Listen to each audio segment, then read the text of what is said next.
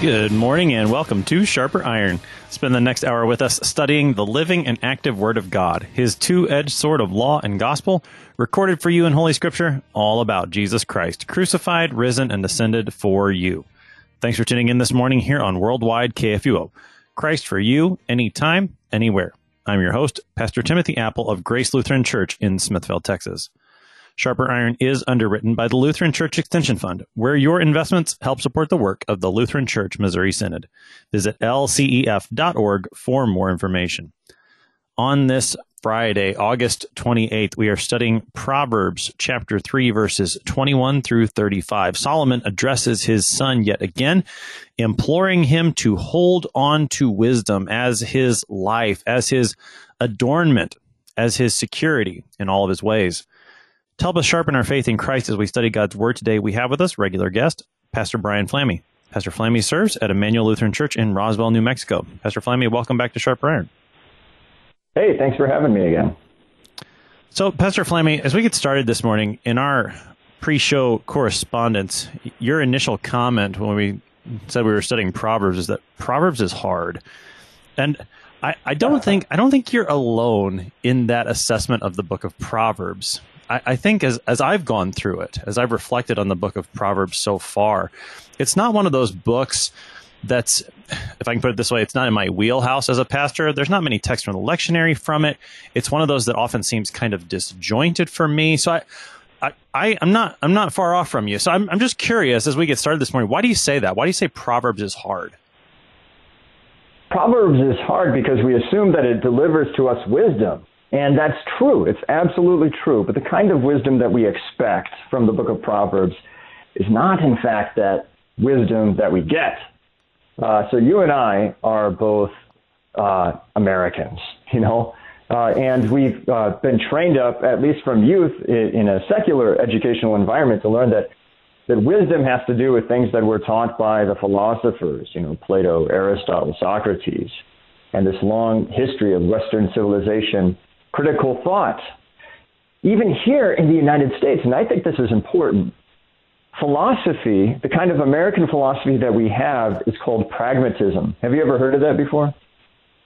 I have, yeah. Go ahead and explain that for us. Yeah. So pragmatism seeks out wisdom, truth, and a ground for your life and meaning in what works. That's just putting it crassly and crudely. It's much more nuanced than that, of course. But that finds its way, the sophisticated American idea of wisdom, of philosophy, finds its way even into our day-to-day interactions with our parishioners and among one another as Christians, even to the point where one Christian might say to another, I wish that pastors' sermons were more practical.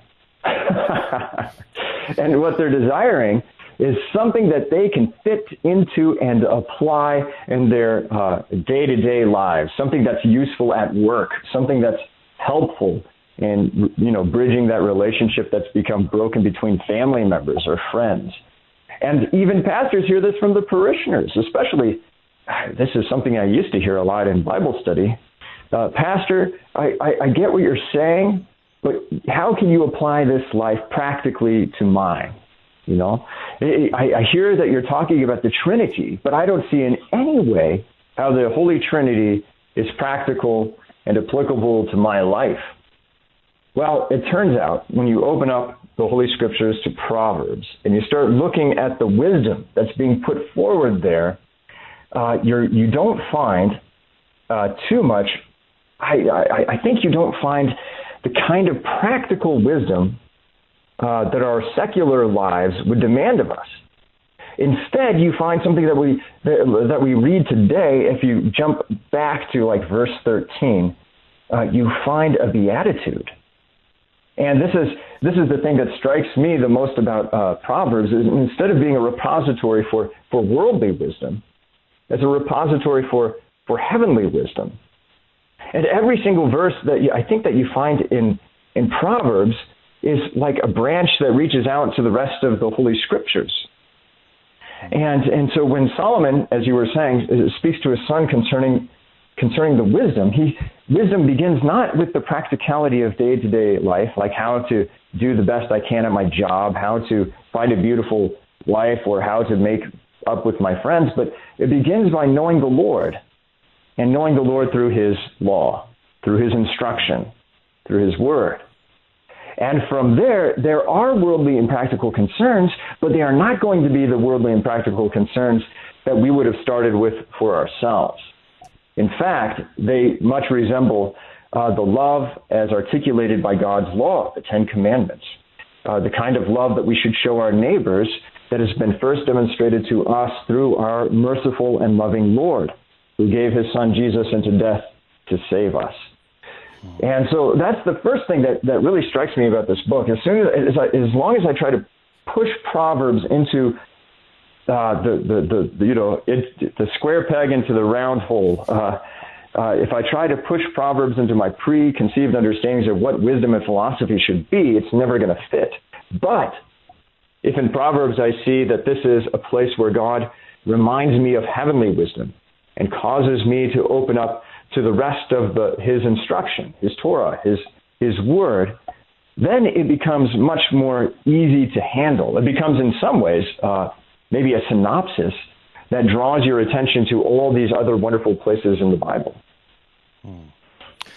That's a very helpful introduction. We've lamented this on this show previously. When it comes to the book of Proverbs, as Americans, our temptation is to see it in a very pragmatic way, such that these first 9 chapters of the book of Proverbs we almost ignore and go straight to chapter 10 and following, where you get that more classic form of a proverb, those one-liner or two-liner, occasionally three-liner, of sayings that do tend to be more practical in nature, or at least you can read it that way only.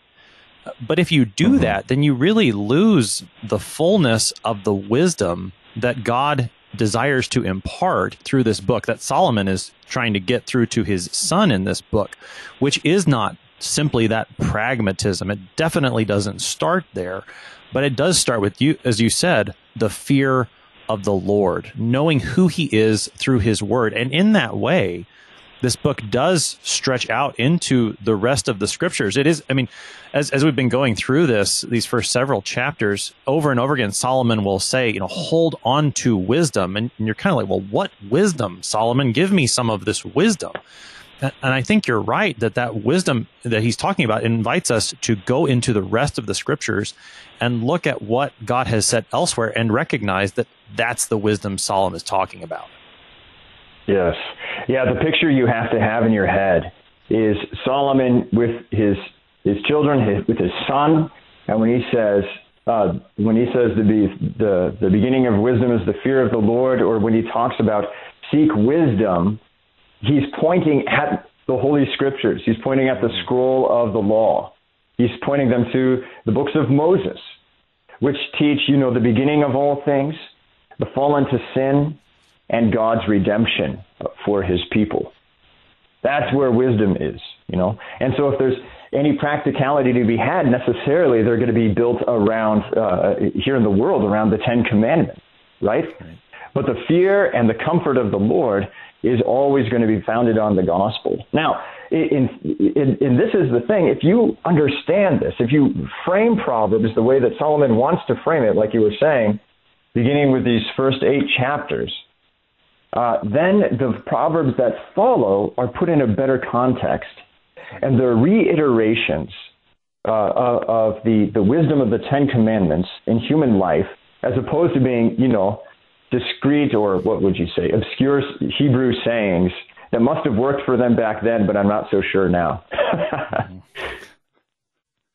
Yeah, that's a very good point to make too. That those proverbs, as we will come to them, will point us back to the Ten Commandments, and not some sort of culturally bound statements that maybe we can take or leave, but rather understand them in light of what Solomon gives us in these chapters, and then in light of the larger narrative in the Ten Commandments particularly. Let's go ahead and take a look at our text for today. I think I'll just go ahead and read all of it, Pastor Flaming, to get that full sense of it, and then we'll come back and look at individual verses. So this is Proverbs 3, verses 21 through 35. My son, do not lose sight of these. keep sound wisdom and discretion, and they will be life for your soul and adornment for your neck. Then you will walk on your way securely, and your foot will not stumble. If you lie down, you will not be afraid. When you lie down, your sleep will be sweet. Do not be afraid of sudden terror or of the ruin of the wicked when it comes. For the Lord will be your confidence and will keep your foot from being caught. Do not withhold good from those to whom it is due, when it is in your power to do it. Do not say to your neighbor, "Go and come again, tomorrow I will give it," when you have it with you. Do not plan evil against your neighbor, who dwells trustingly beside you. Do not contend with a man for no reason, when he has done you no harm. Do not envy a man of violence, and do not choose any of his ways. For the devious person is an abomination to the Lord, but the upright are in his confidence. The Lord's curse is on the house of the wicked, but he blesses the dwelling of the righteous. Toward the scorners he is scornful, but to the humble he gives favor. The wise will inherit honor, but fools get disgrace. That is the text for today, Proverbs 3, verses 21 through 35.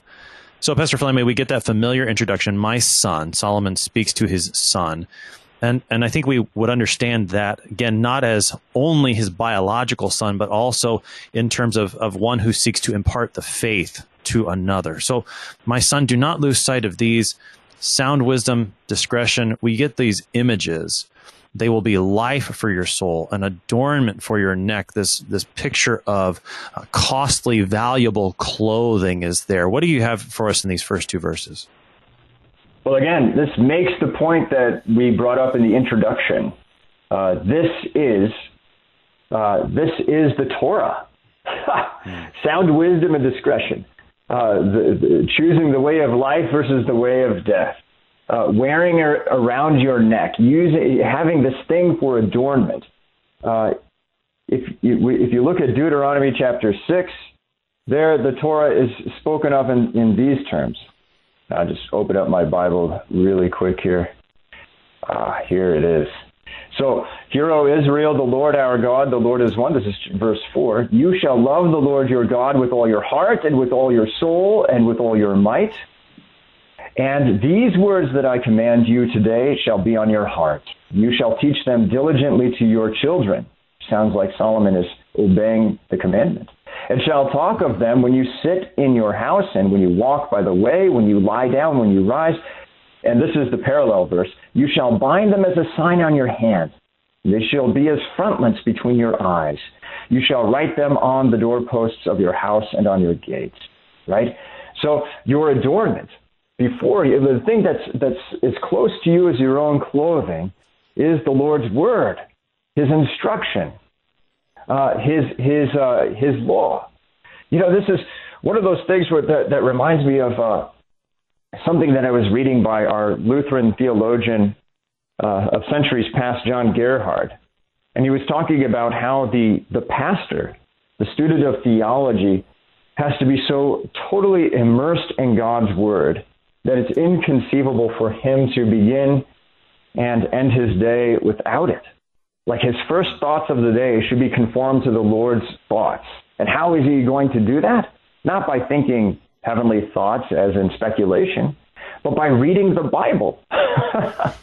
And how does he end his day? Also with committing his heart and his mind to the Lord by, again, studying the sacred scriptures. Studying them in various ways, through a cursory reading of the Bible to get the general sense and the idea of various books, and also through the slow, detailed study of analysis that's also necessary not just for biblical scholarship, but for preaching the text with authority and with the effectiveness of convicting souls with the law and comforting them with the gospel. Right? And so this is the point that Solomon is making to his son. Keep sound wisdom and discretion is be in the word of God, right? And when he talks about sound wisdom and discretion, he's talking about, again, how the word will be life for your soul.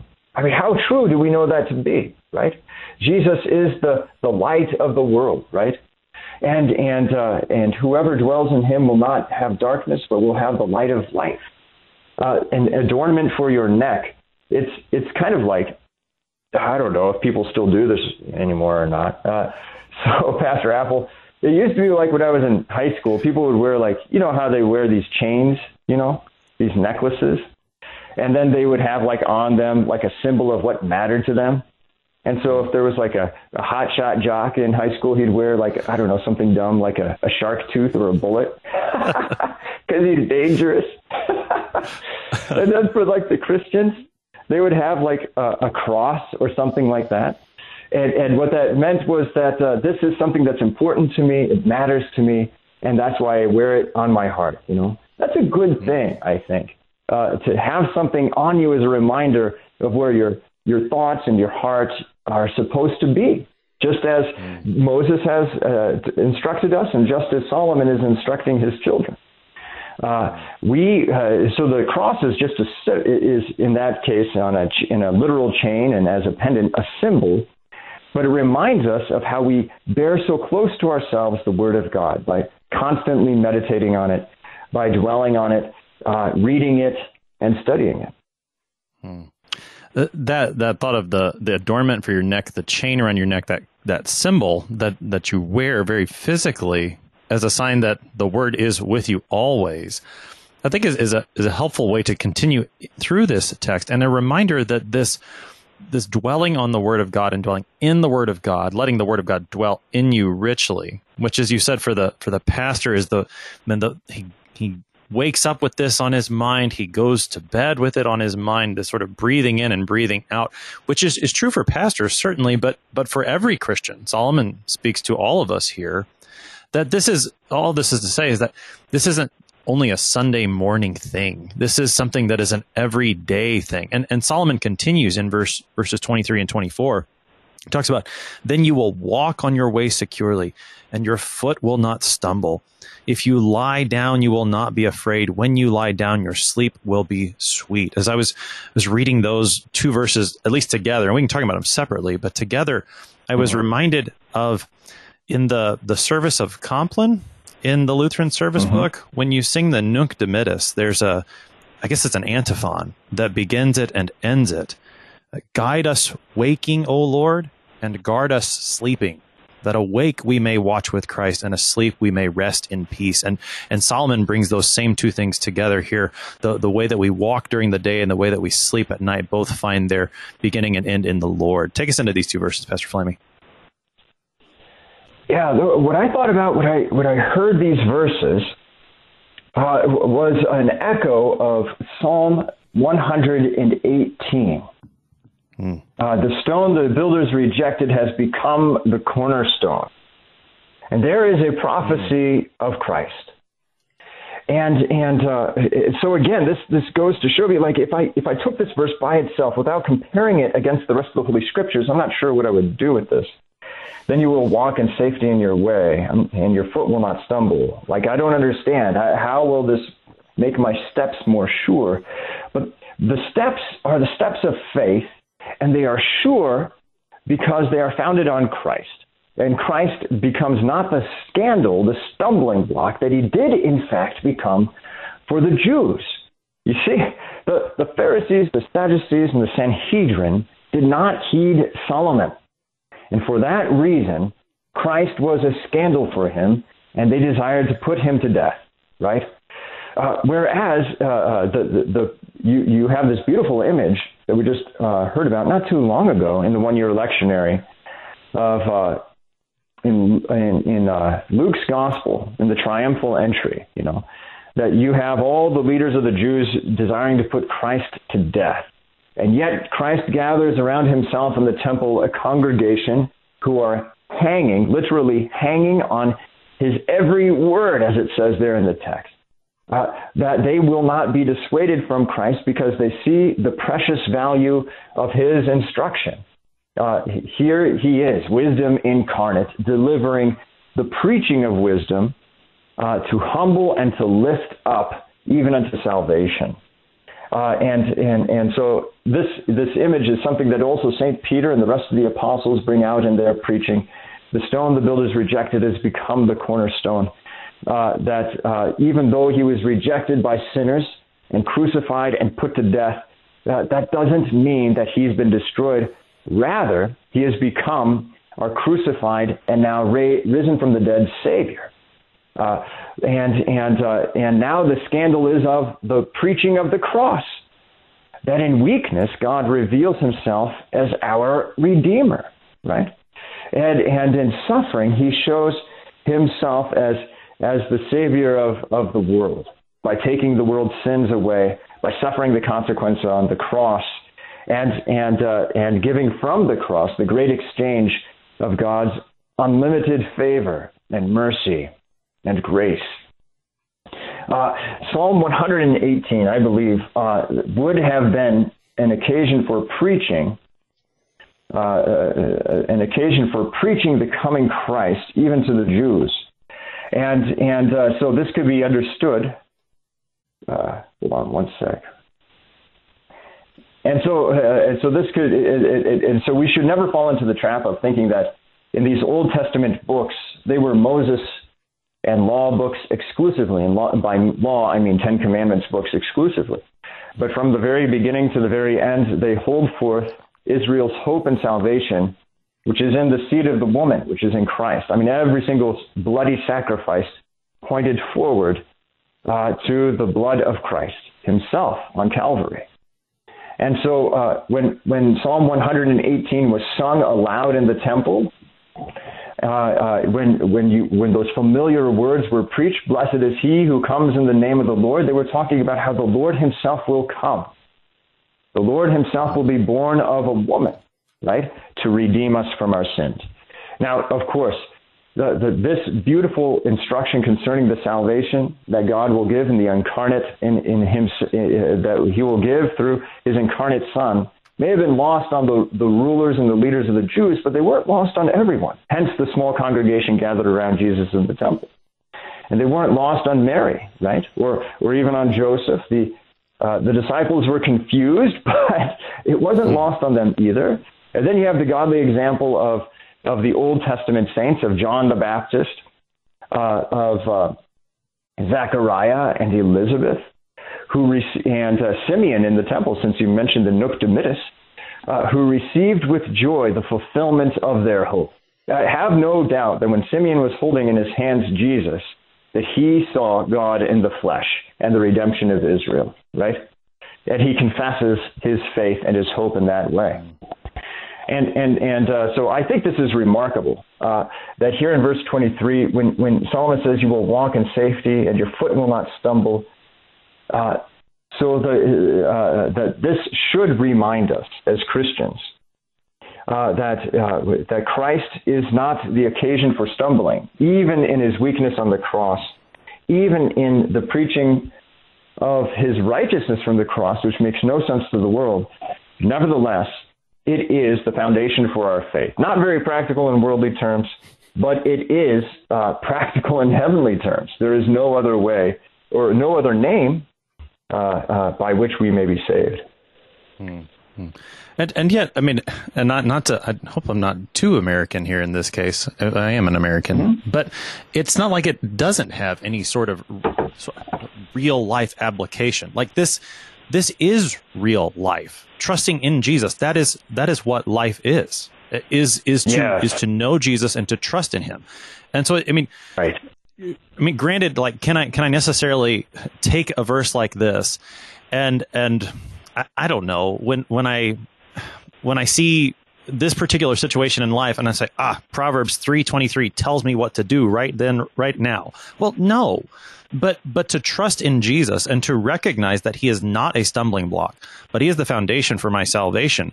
That is, in fact, life. Even if I can't take this verse and at later today at 1:15 p.m. Central Time, that's 12:15 p.m. for you, Pastor Flammy, in New Mexico, that I'm going to make use of this verse. Well, no, maybe not like that, but this is what it means to actually live, is to have Christ as my rock, my cornerstone, not the stumbling block.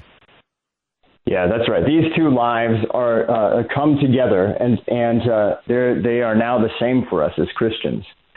Instead of just having an earthly birth, We have a heavenly birth, and our heavenly birth defines our earthly birth now, right? And so every moment of our day is in some ways put in the context of God's law and gospel, as it should be. We should be thinking about this with wonder every moment of the day. How we live from now to the moment of our death, a Christian life. You know, and so you can't escape your baptism, I suppose is what I'm saying. You know, it's not like you get to go and hang out with a certain group of friends, and now the heavenly practicality of Proverbs no longer applies, that now you can apply worldly wisdom here and nothing else. We can't suspend belief in that way. If we're baptized, and if Christ has redeemed us from sin, then the way we see the world is going to be different from the way a worldly person sees it who doesn't have that heavenly birth, right? We're going to speak differently. We're going to act differently. And hopefully, and this is one of the things that I think comes out in the preaching of the apostles, and hopefully we can commend ourselves to the world as reasonable, as honorable, and blameless, right? We're not weird to the point of, how would you say this, danger of becoming dangerous to the world. The world might try to persecute us or call us dangerous, but in fact, in their heart of hearts, they all have to see our reasonableness and that instead of being haters of men, in fact, we are the best lovers of humanity and of one another, you know? Yeah, you can't leave your baptism behind. I like the way you put it, the heavenly practicality of this text. And we'll keep looking at this text from Proverbs 3 on the other side of the break. You're listening to Sharper Iron here on KFUO. We'll be right back. Please stick around.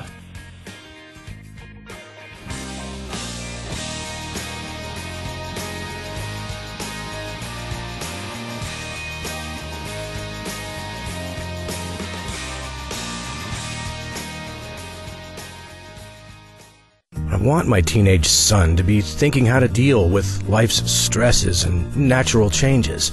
I want to know how to talk to him about things he'll experience as he builds relationships. I want him to know I'm there for him. I just don't know how. Here is a resource that can get you started. Connect with Me activity cards have been developed to help begin the discussions. Visit health.mo.gov/connect to access these free cards and other resources. A message from the Missouri Department of Health and Senior Services. The Lutheran Church Missouri Synod, on behalf of Concordia Plan Services, Lutheran Housing Support Corporation, Concordia University System, Lutheran Church Extension Fund, the LCMS Foundation, and Corporate Synod, daily reaches out to our members and partners, working together to support our local, global, and international ministries, church workers, and LCMS initiatives at large to carry the mission forward and to serve each other in love. Opportunities to serve, lcms.org/careers. One of the clearest messages of the Bible is that some things will not be clear to human beings. But the Bible is also clear that God is more trustworthy than our imperfect knowledge. On the next Sing for Joy, you will hear music that trusts without claiming to know everything. Join us. Sundays at noon on KFUO.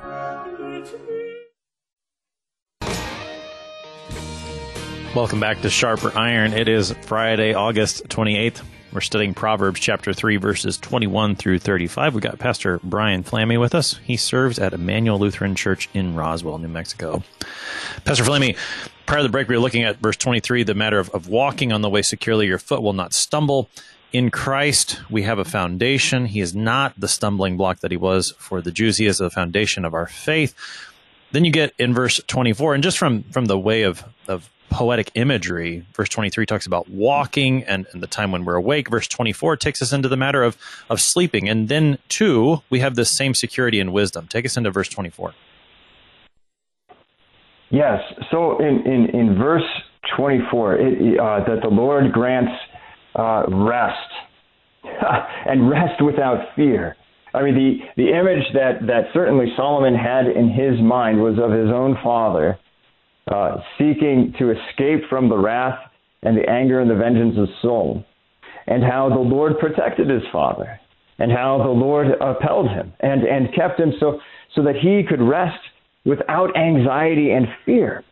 Man, oh man, I mean, this is something that we've been learning about these past 6 months, and that is the inescapability on our parts of getting away from the trouble in the world, right? So there's like a virus we can't see that's chasing us and threatening to kill us all, right? Not only that, but there's social unrest. I mean, God knows where the next riot will break out. Not only that, you have these various natural disasters that are attacking all over the country, from California to Texas.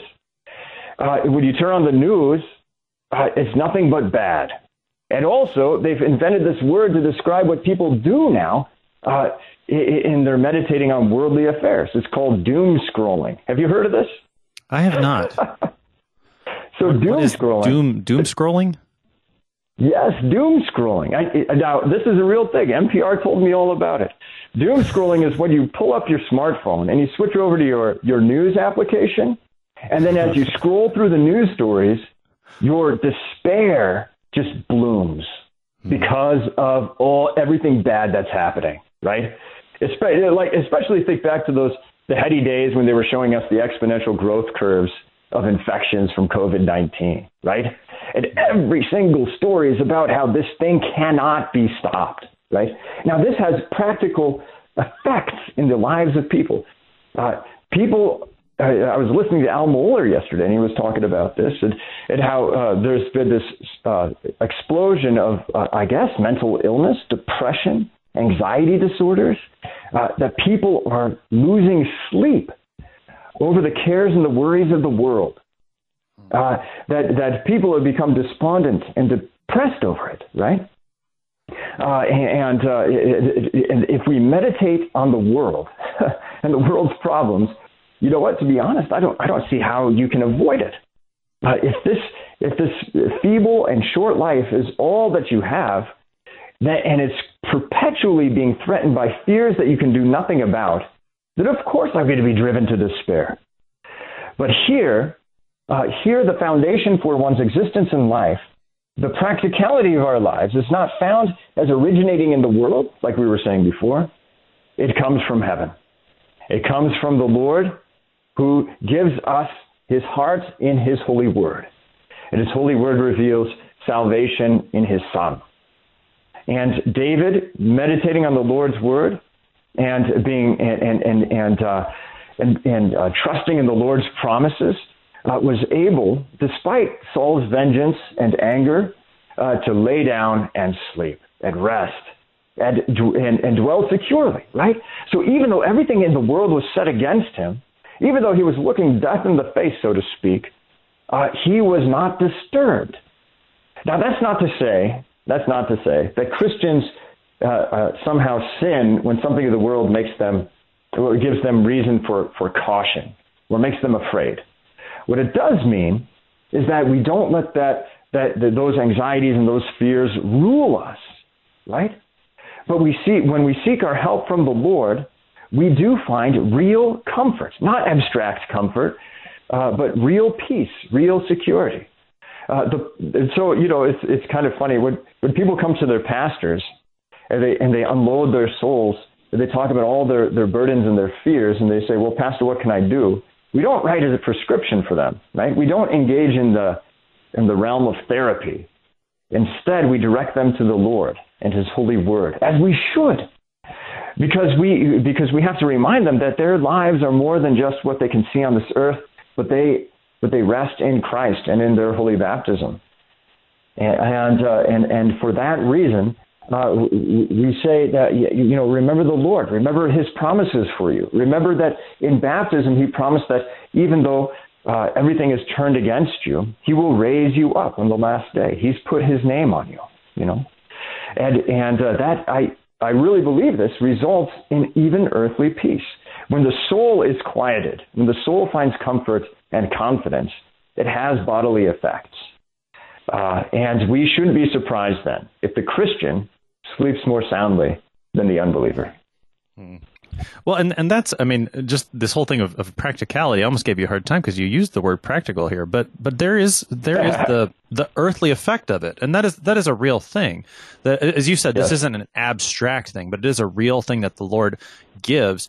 And we shouldn't be surprised when we see the fruit of it in our earthly lives. This is a very real thing that the Lord gives. Now, he continues, Solomon continues, verse 25 and 26, do not be afraid of sudden terror or of the ruin of the wicked when it comes. And verse 26 is beautiful. For the Lord will be your confidence and will keep your foot from being caught. I think you see an echo of some of the imagery of the matter of Christ as the cornerstone, but also some other imagery there from other Psalms as well. Yeah, you get the impression that when Solomon speaks to his children and to his son, right, what is he doing? He's paraphrasing the Holy Scriptures and the inspired word that came from his own father. You know, he's pulling together from his own memory the words of Moses and the prophets, and even the inspired prophecies and the preaching of his own father. You know, it's great. It's just wonderful. It's kind of like this is a great example to every Christian dad.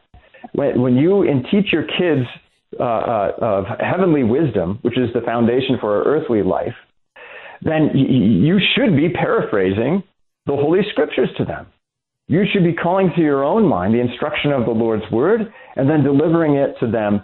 Yes, it's good to do this by rote, to read straight out of the Bible. You have to do that.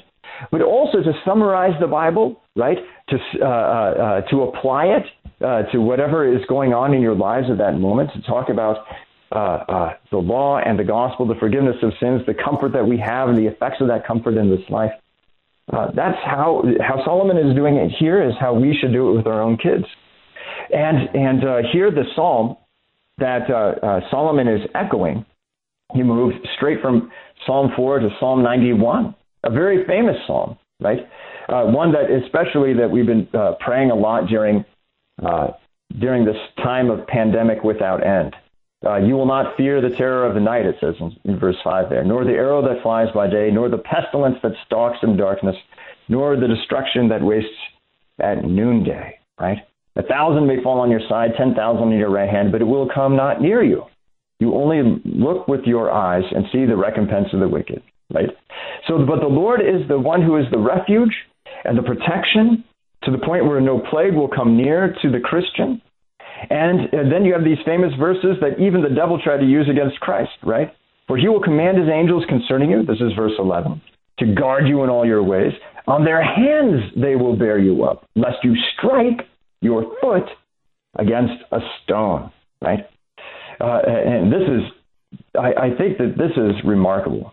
So instead of being caught by the devil, instead of striking your foot against the stones of this world and sin and death, the Lord has commanded his angels concerning us to lift us up, to protect us, and to give us that heavenly protection even on the earth.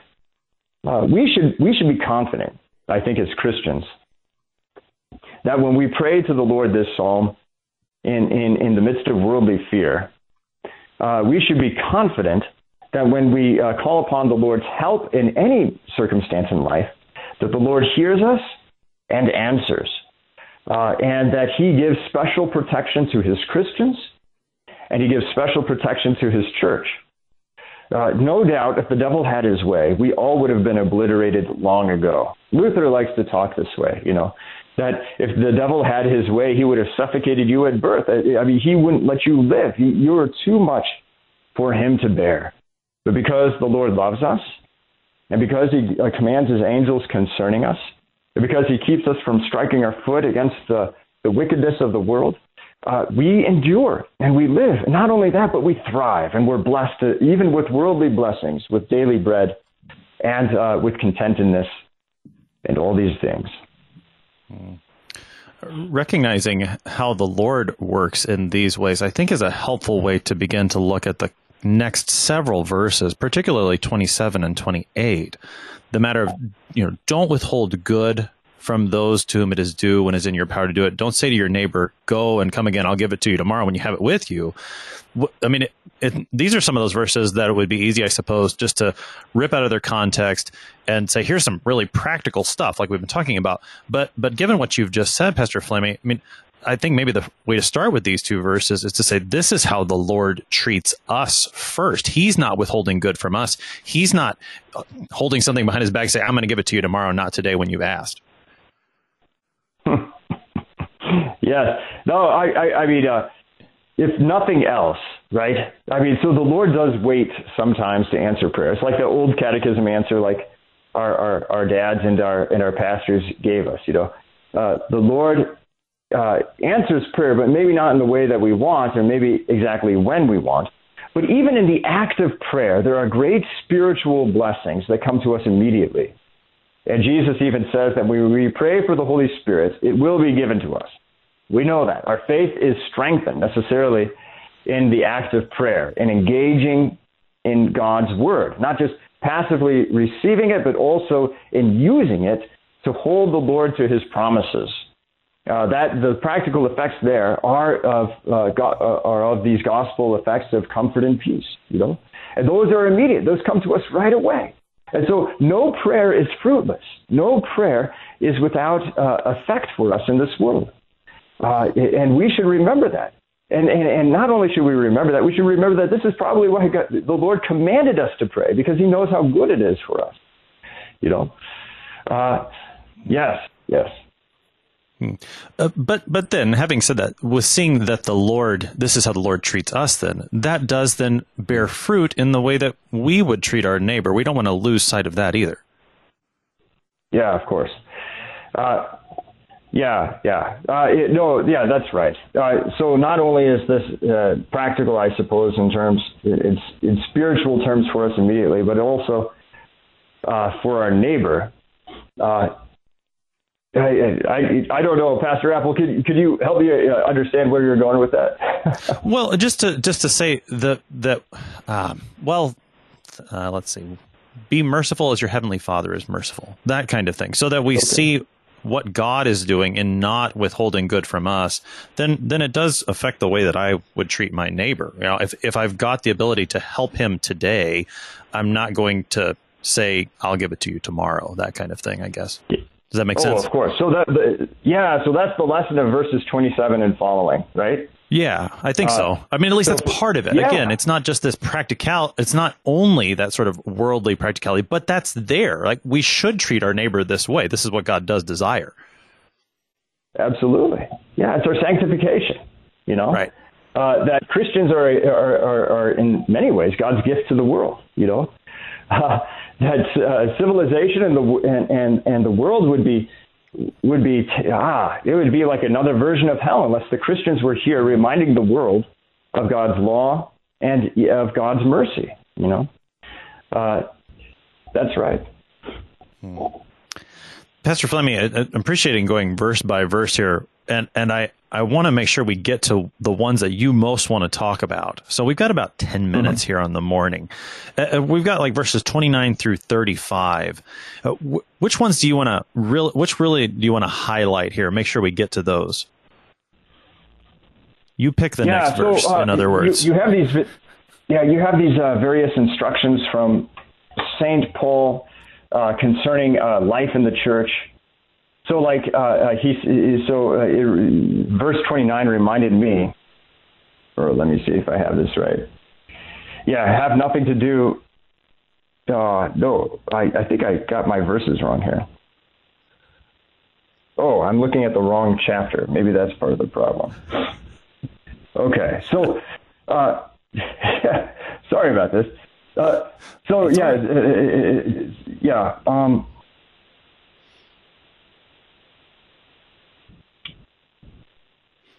Let me read just a few more of Proverbs chapter 3 while you find your place again, Pastor Fleming. So as he continues, Solomon here in chapter 23, do not plan evil against your neighbor who dwells trustingly beside you. Do not contend with a man for no reason, when he has done you no harm. Do not envy a man of violence, and do not choose any of his ways, for the devious person is an abomination to the Lord, but the upright are in his confidence. That's verses through verse 32 in chapter 3. Yes. So we have here the man who contends do not contend with a man for no reason. He's like, don't be contentious, right? Here in verse 30. And then not only that, but don't become a violent man, right, or a devious person.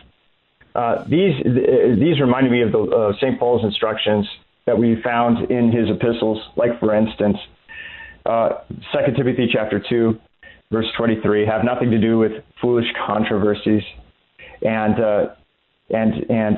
various other instructions that say, hey, look, picking a fight with someone because you're pleased by the fight is not actually a good and godly thing. It's like the Facebook debates maybe serve a necessary purpose. I don't know, but you should watch yourself always so that you're not engaging in contentious debate with your neighbor. That only for the sake of your own pleasure, or your perverse pleasure at that, because you like to fight with them,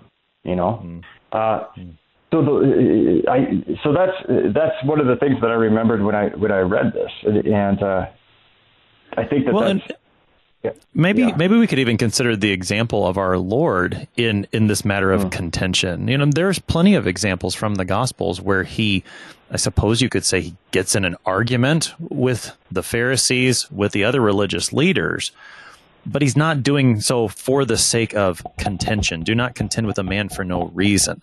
I mean, he's got a reason, and he certainly doesn't go picking a fight every time he could have. I mean, if anybody wanted to get into a Facebook argument with the Pharisees, it could have been Jesus. But he I don't know if picks his battles probably isn't the right way of saying it. But when he engages with the Pharisees, it's for a purpose. It is to teach the truth of justification by grace through faith. And he doesn't stray outside of that purpose of teaching into foolish controversies, is the way St. Paul might phrase it. Yeah, so the Pharisees, the scribes, the lawyers, the Sadducees, the rulers of the Jews, they're the ones who come to Jesus to attack him, to discredit him. And Jesus doesn't take it lying down, of course. He fights back with his own sword, the sword of the word, to win those debates, to teach us that their way of reading the Holy Scriptures legalistically, right, and lovelessly, is in fact on that path towards death and spiritual death at that. So you don't argue without a reason, and you don't pick a fight when there's none to be had. But like as St. Paul was saying, foolish controversies. Let's not split hairs, but remember the purpose of the Holy Scriptures, which is the instruction of God's wisdom, right, and the way of which is the way of salvation in His Son Christ. That's absolutely right. Yeah. Pastor, I mean, we got about another verse. Well, keep going. We got about 5 minutes. Yeah. So to finish up here, just kind of to put a period or an exclamation point on it, I wanted to go towards the end and to say that towards the scorners he is scornful, but to the humble he gives favor. This is justification language. This is the language of the Lord tearing down the prideful and lifting up those who have been crushed. This should recall to our minds the story that Jesus told of the Pharisee and the tax collector in the temple, and how the Pharisee stood at the front prominently at the front of the sanctuary and said, "I thank you, God, that I'm not like other men." And he pleaded what? His own righteousness to God. And there you have in the back, slipping in, unnoticed, like a lot of Lutherans do at the beginning of the service, with shame, knowing his own sin, not lifting up his eyes to heaven. And he beats his breast and he says, "Lord, be merciful to me, a sinner." And this prayer, "Lord, be merciful to me," isn't throwing ourselves on an unknown God and an unknown mercy, but we're saying to the Lord, "Lord, propitiate me. I cannot offer the sacrifice of reconciliation. I have nothing but sin, but you propitiate me. You offer the sacrifice. You lift me up because I am unable to do so." And this is the prayer that pleases God, because it's not a prayer of pride, nor is it a prayer of despair, but it is a prayer of faith. And so for the humble, he gives his favor. And the favor that he gives, his shining face, is Christ himself. Christ given for our sins, who lifts us up, who sets us in, who gives us heavenly life, and who enables us to have this wisdom, this heavenly wisdom that orders our lives on this earth. It's a life of faith, and it's a life of benefit and blessing, certainly to our neighbor as well. So, Pastor Flammy, we still got 3 minutes here, so you got an opportunity to put another exclamation point on it here. We don't want too many exclamation points. But these last two verses then, and I appreciate you bringing up the passage from Luke 18, because I think that's very helpful. I think in verse 34, toward the scorners he is scornful, but to the humble he gives favor. We're tempted to read that second phrase, particularly, to the humble he gives favor, as the Lord saying, you need to be more humble, as if humility is the virtue that we're going to seek after. And I don't, well, humility, as it is written here, is not so much that virtue that I'm trying to be more humble, but rather to recognize who I am before God. As you said, not a prayer of pride or despair, but of faith. Again, just how is it that these verses are, as you said, justification verses first and foremost? The justification verses, because it's the Lord who does the humbling, and it's the Lord who does the lifting up, right? The Lord takes the initiative in delivering heavenly wisdom, and just as the Lord takes initiative in raising us spiritually from the dead and in giving us forgiveness of sins and heavenly life, right? So the humble, like you said, isn't like some kind of worldly humbleness as we might imagine it, but it's the humility that comes as a result of the preaching of the law, right? So that your prayer becomes the same as the publican in the back of the church. Lord, be merciful to me. What's the verdict he repeats back to the Lord that the Lord preached to him? A sinner, right?